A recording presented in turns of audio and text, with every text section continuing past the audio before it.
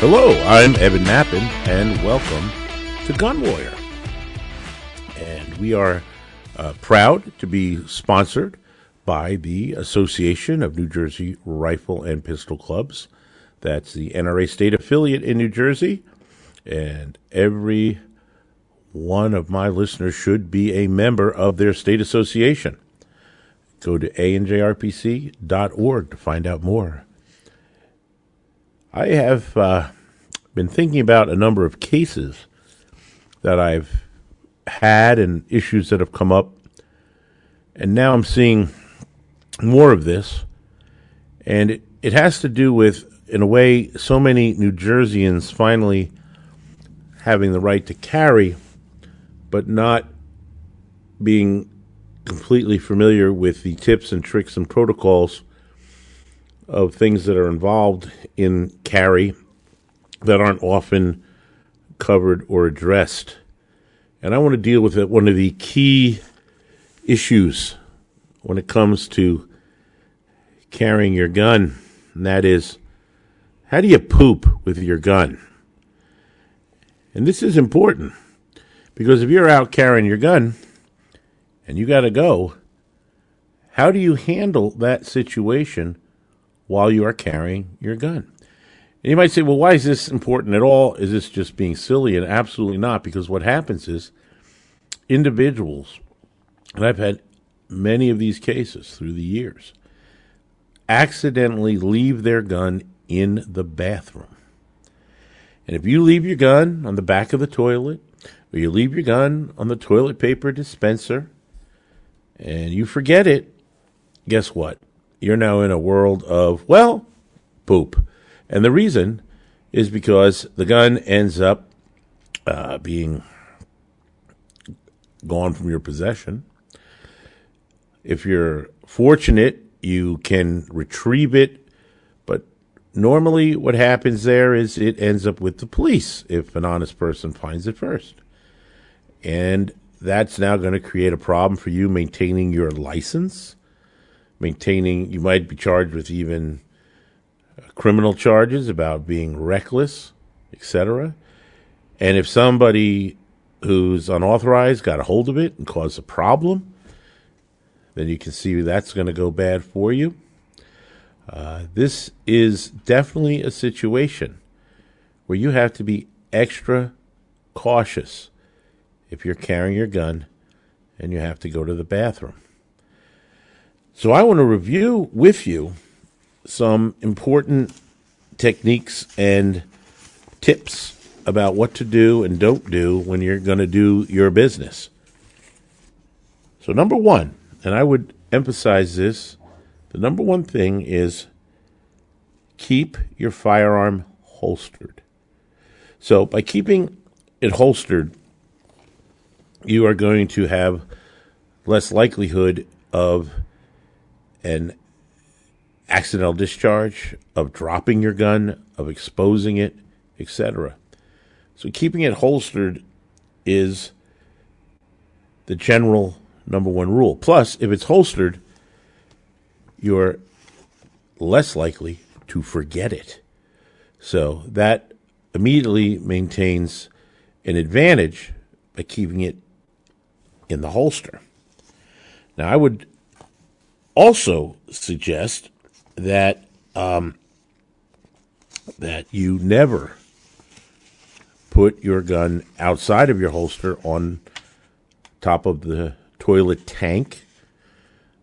Take it out and put it on the toilet paper dispenser. Take it out, hang it from, the coat hanging ring. Anything like this in which you may forget it, miss it, and end up leaving your gun. So what do we do? What can we do to help ensure this and do this in a safe way? Well, if you leave your gun in the holster and you pull down your pants,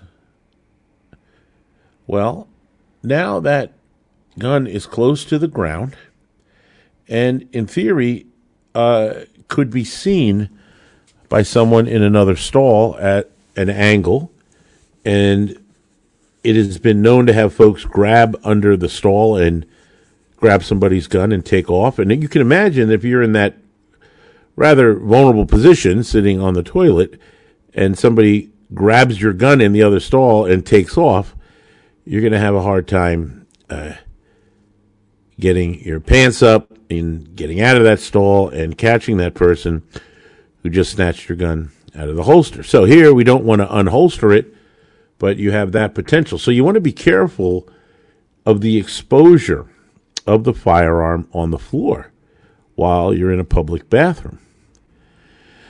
One of the techniques you can do there is you can try to get a corner stall, and a corner stall will help at least block one side of vulnerability. And if that's the side, by the way, when your gun is, it's even better. But that's one way to limit the exposure.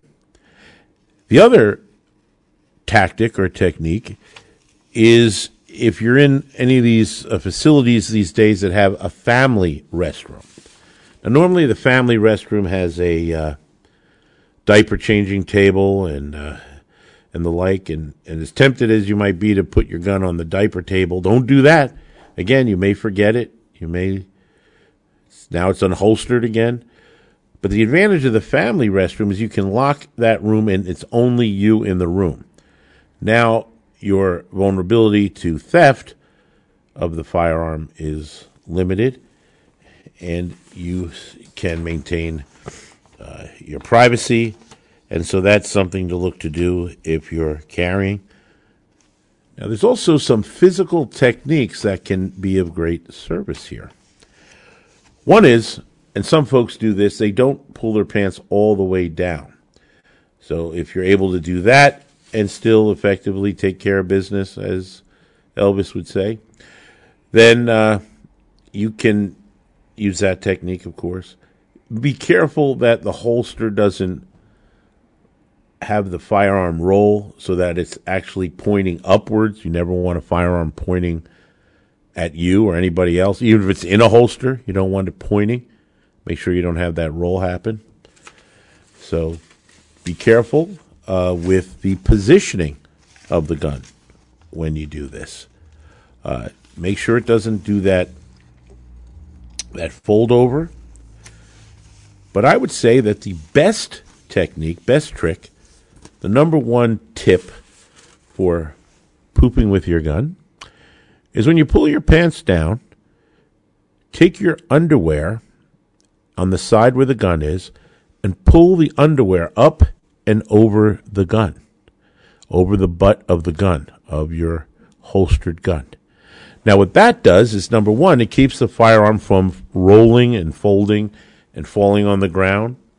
It stops it from scratching and scraping on the ground. It also secures it so that it is much more difficult for somebody to snatch and grab out of the holster when the underwear acts as a stretchy cover going over the butt of the gun. That ensures its position and keeps it firmly against your leg and upright. So that is actually the preferred technique, if you can believe it, is the old underwear stretch around the gun. So experiment yourself with that, and you'll see how the technique can work for you.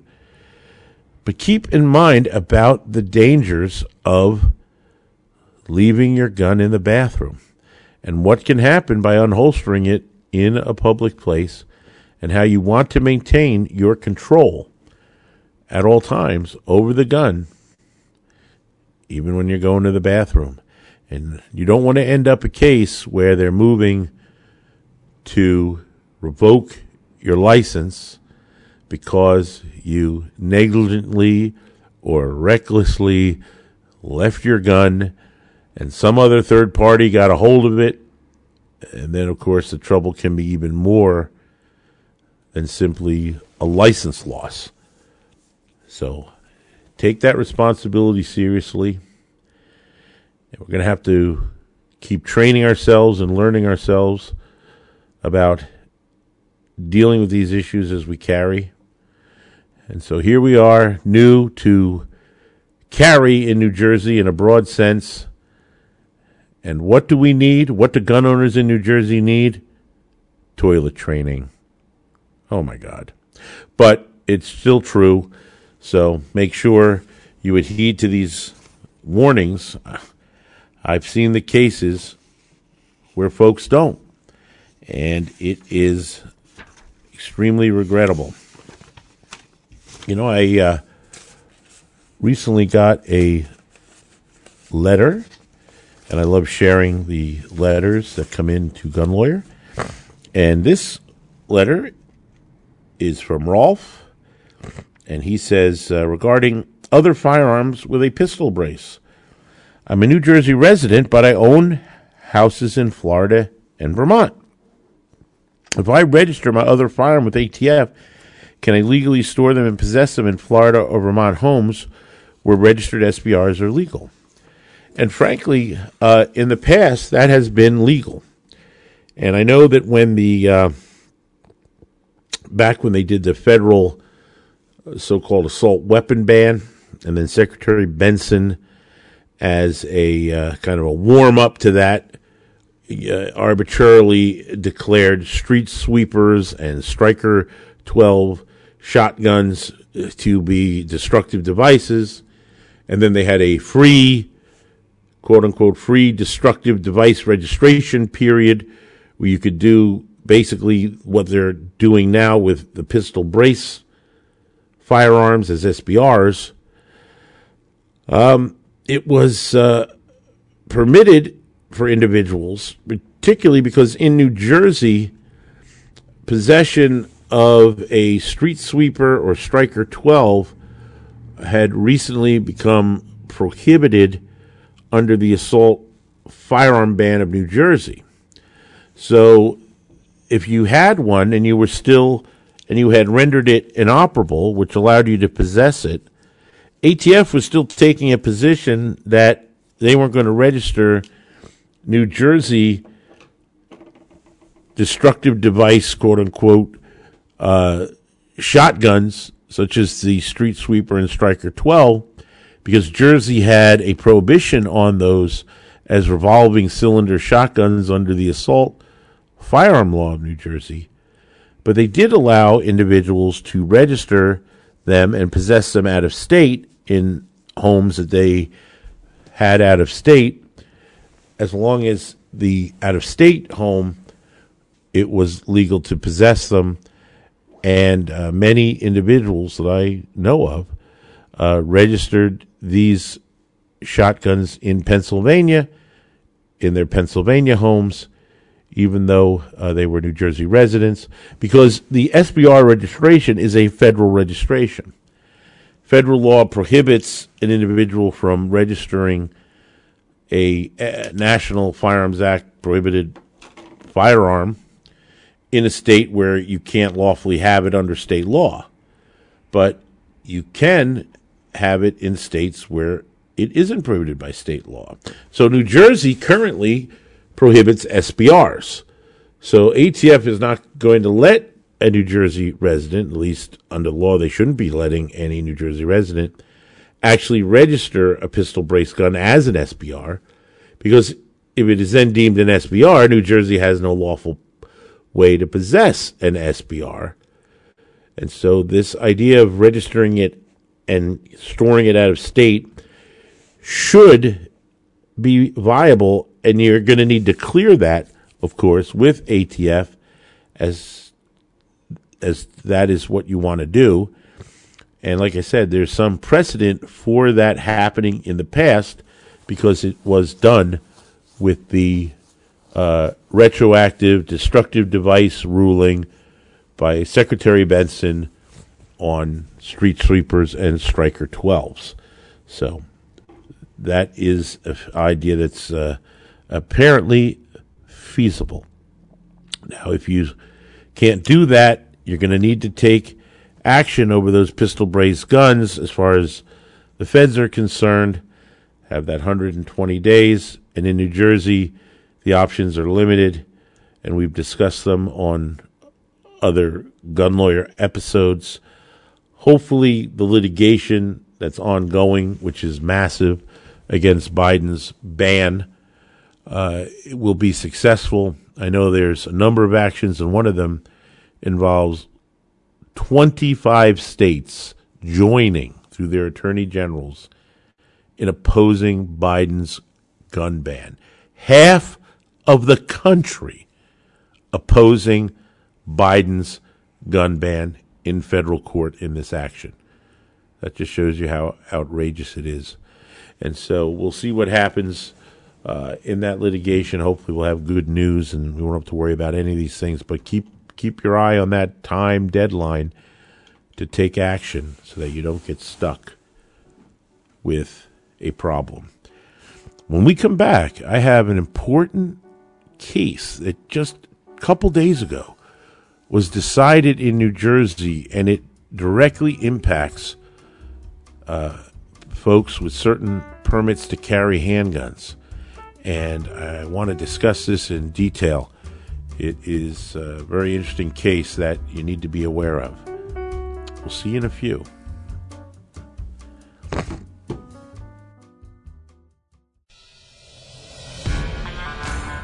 For over 30 years, attorney Evan Nappen has seen what rotten laws do to good people.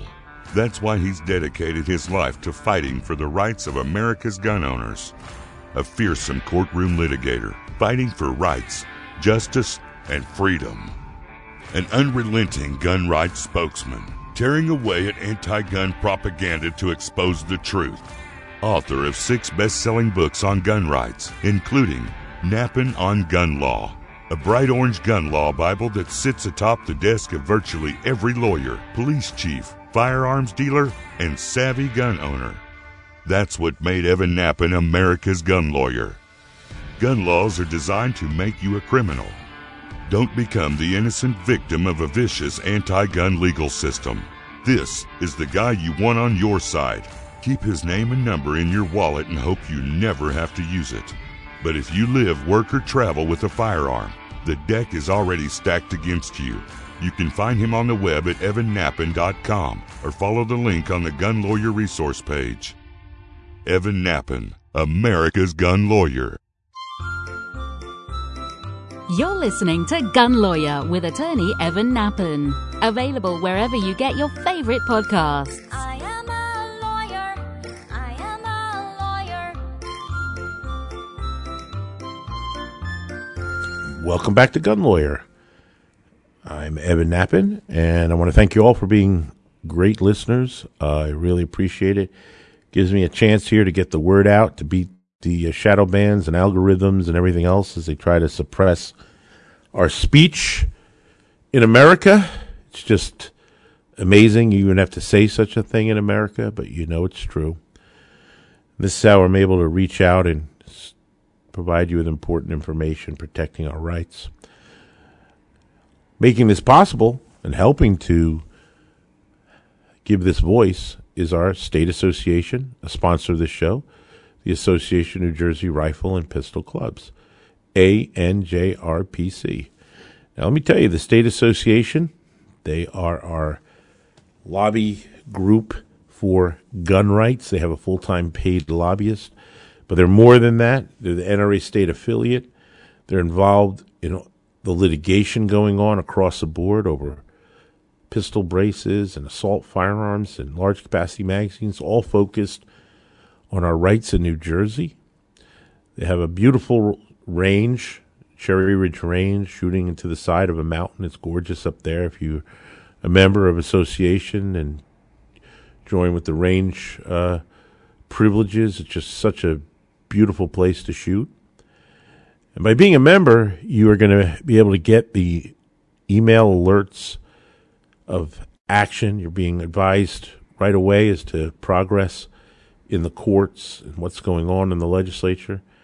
You also get one of the finest gun rights newsletters. It's the Association newsletter. That's a hard copy newsletter that is dedicated to what is going on in New Jersey, directly affecting your rights, our rights, and what we need to know. So make sure you join the association. It's It's really important as a member, and that's where we get power in our unity. And you find it there at anjrpc.org.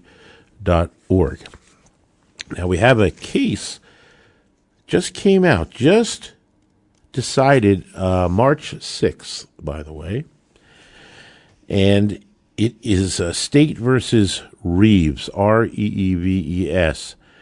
Now, this is an appellate division case in New Jersey. So it's the appeals court in New Jersey.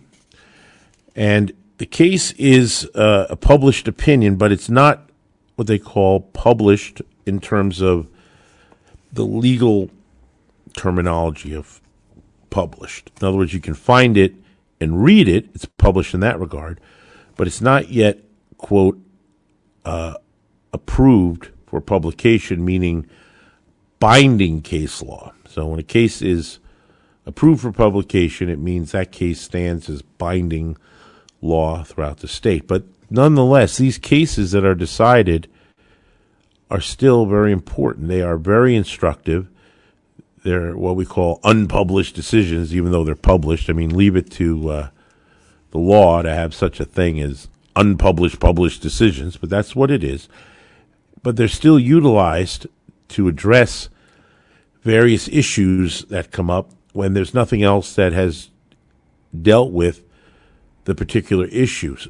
And they're used to be very informative and such. And there's, when you argue motions and do things in the court and you want to rely upon an unpublished opinion, you can put it into your brief and into your argument. You supply a copy of it to the court. And these are accessible online through the courts in New Jersey, through the appellate division. You can pull New Jersey, this State versus Sean Reeves case.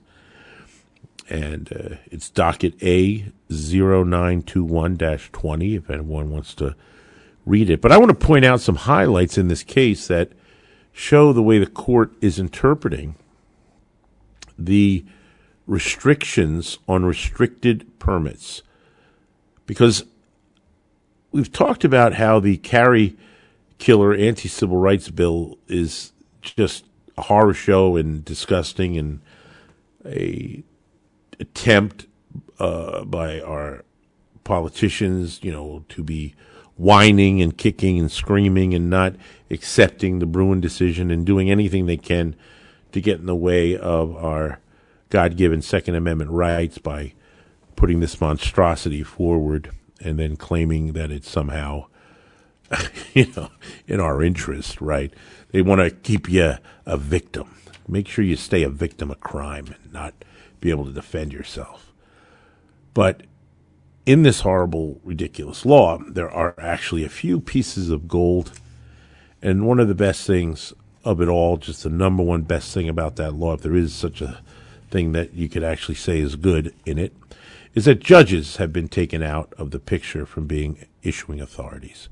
Judges have always been the bane of our gun rights, and throughout New Jersey's history, you see how the judges have failed to protect our Second Amendment rights in New Jersey, and in fact done the opposite. They've ran an aggressive campaign against our gun rights. And under the old law, judges were the issuing authority, and under the new law, they no longer are. And so that is the blessing, that is the win right there.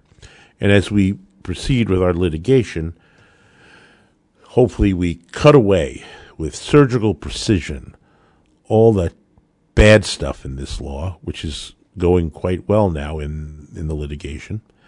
And as we cut away all the rotten, terrible stuff, we actually will be left with some useful provisions in there, not the least of which is getting judges out of the picture. Now, this case further illustrates the problem with judges issuing permits. And prior to Bruen, judges issued restricted permits. Now, restricted permits no longer exist because permits from December onward, since the new Carrie Killer law was passed, are only issued by chiefs, and there's no authority or ability for chiefs to put restrictions on. And in a post-Bruen world, restrictions cannot be willy-nilly and such. There are some limited restrictions that are apparently allowed under Bruin, and New Jersey has just gone nuts with identifying 25 ridiculously broad, sensitive places and trying to restrict in every way. And I say that's playing out in the litigation. But prior, you had judges that would issue restrictions on carry, and you currently have some judges, particularly Judge Oxley out of Monmouth County right now, that has decided to add restrictions to the permit, and we've talked about this, restrictions that impose the exemptions of NJS 239-6 subsection G on a carry permit holder, which is, of course, absurd because that provision is about the transport of firearms while transporting under exemptions of 39-6. And if you have a carry permit, you're not utilizing exemptions under 39-6. The exemptions under 39-6 are for those that do not have a carry permit. But it doesn't matter because the judge has tied the 39-6 subsection G requirements of the exemptions to that permit and restricted it. And what it does is it essentially guts the value of the permit by requiring that when you transport your gun that it's unloaded and either in a case or in a closed and fastened case or in a securely tied wrapper or in a locked in the trunk of your vehicle or in a gun box, but it's unloaded and secured in that manner. Well, when you have a carry permit, that's not how it's supposed to be. Yet by putting that on the back of the permit, it now creates this conundrum. Do I carry by way of my permit, or am I restricted by the back of the permit?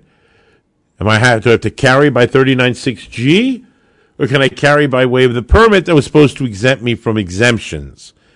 Am I bound by what the judge said and wrote on the permit and its restriction, or am I free to carry pursuant to the permit and essentially what Bruin laid out? And what the appellate court in New Jersey in the Reeves case said as follows. First, it says here, and I'll just read you for a little bit from the case, Defendant Sean Reeves appeals from his jury trial conviction for unlawful possession of a handgun and impersonating a police officer. He obtained a permit that allowed him to carry a firearm only while he was performing his duties as a private security guard. During a traffic stop, he waved a badge at the officers and said, "I'm an officer just like you." Defendant was wearing a loaded firearm in a holster.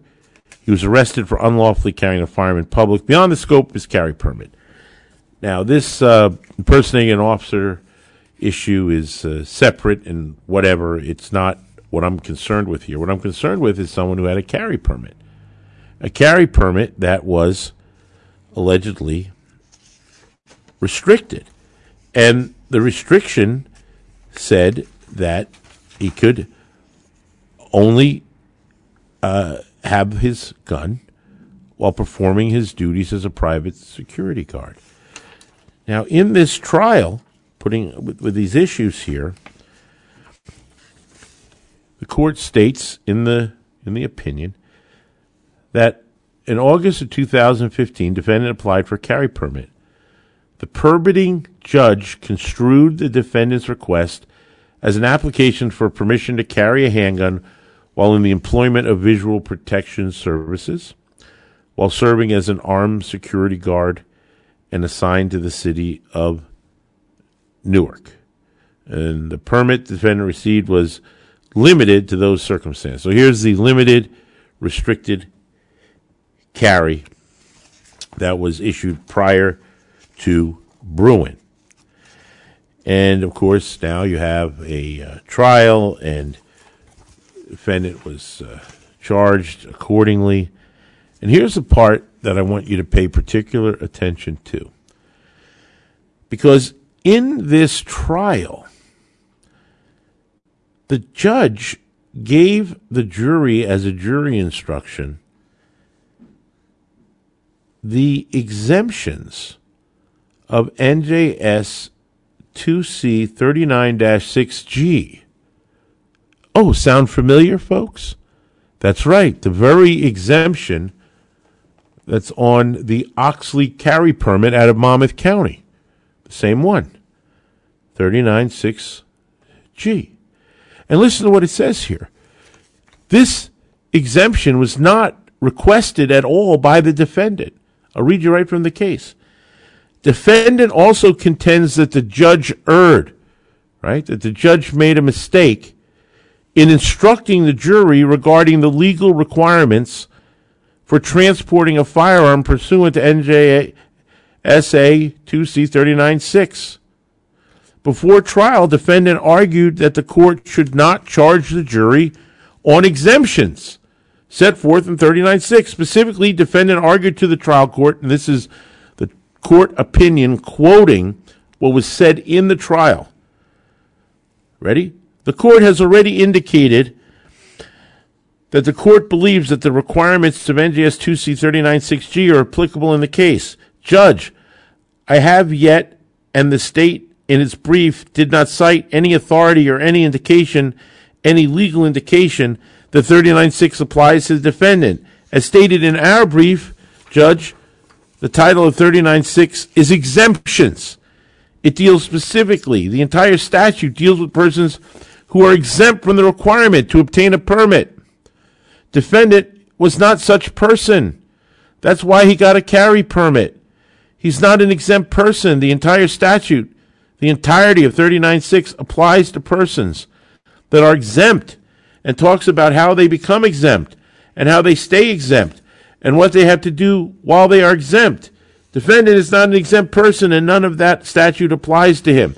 That was defense counsel for Reeves arguing to the court not to give the jury the exemptions of 39-6G because they did not apply here.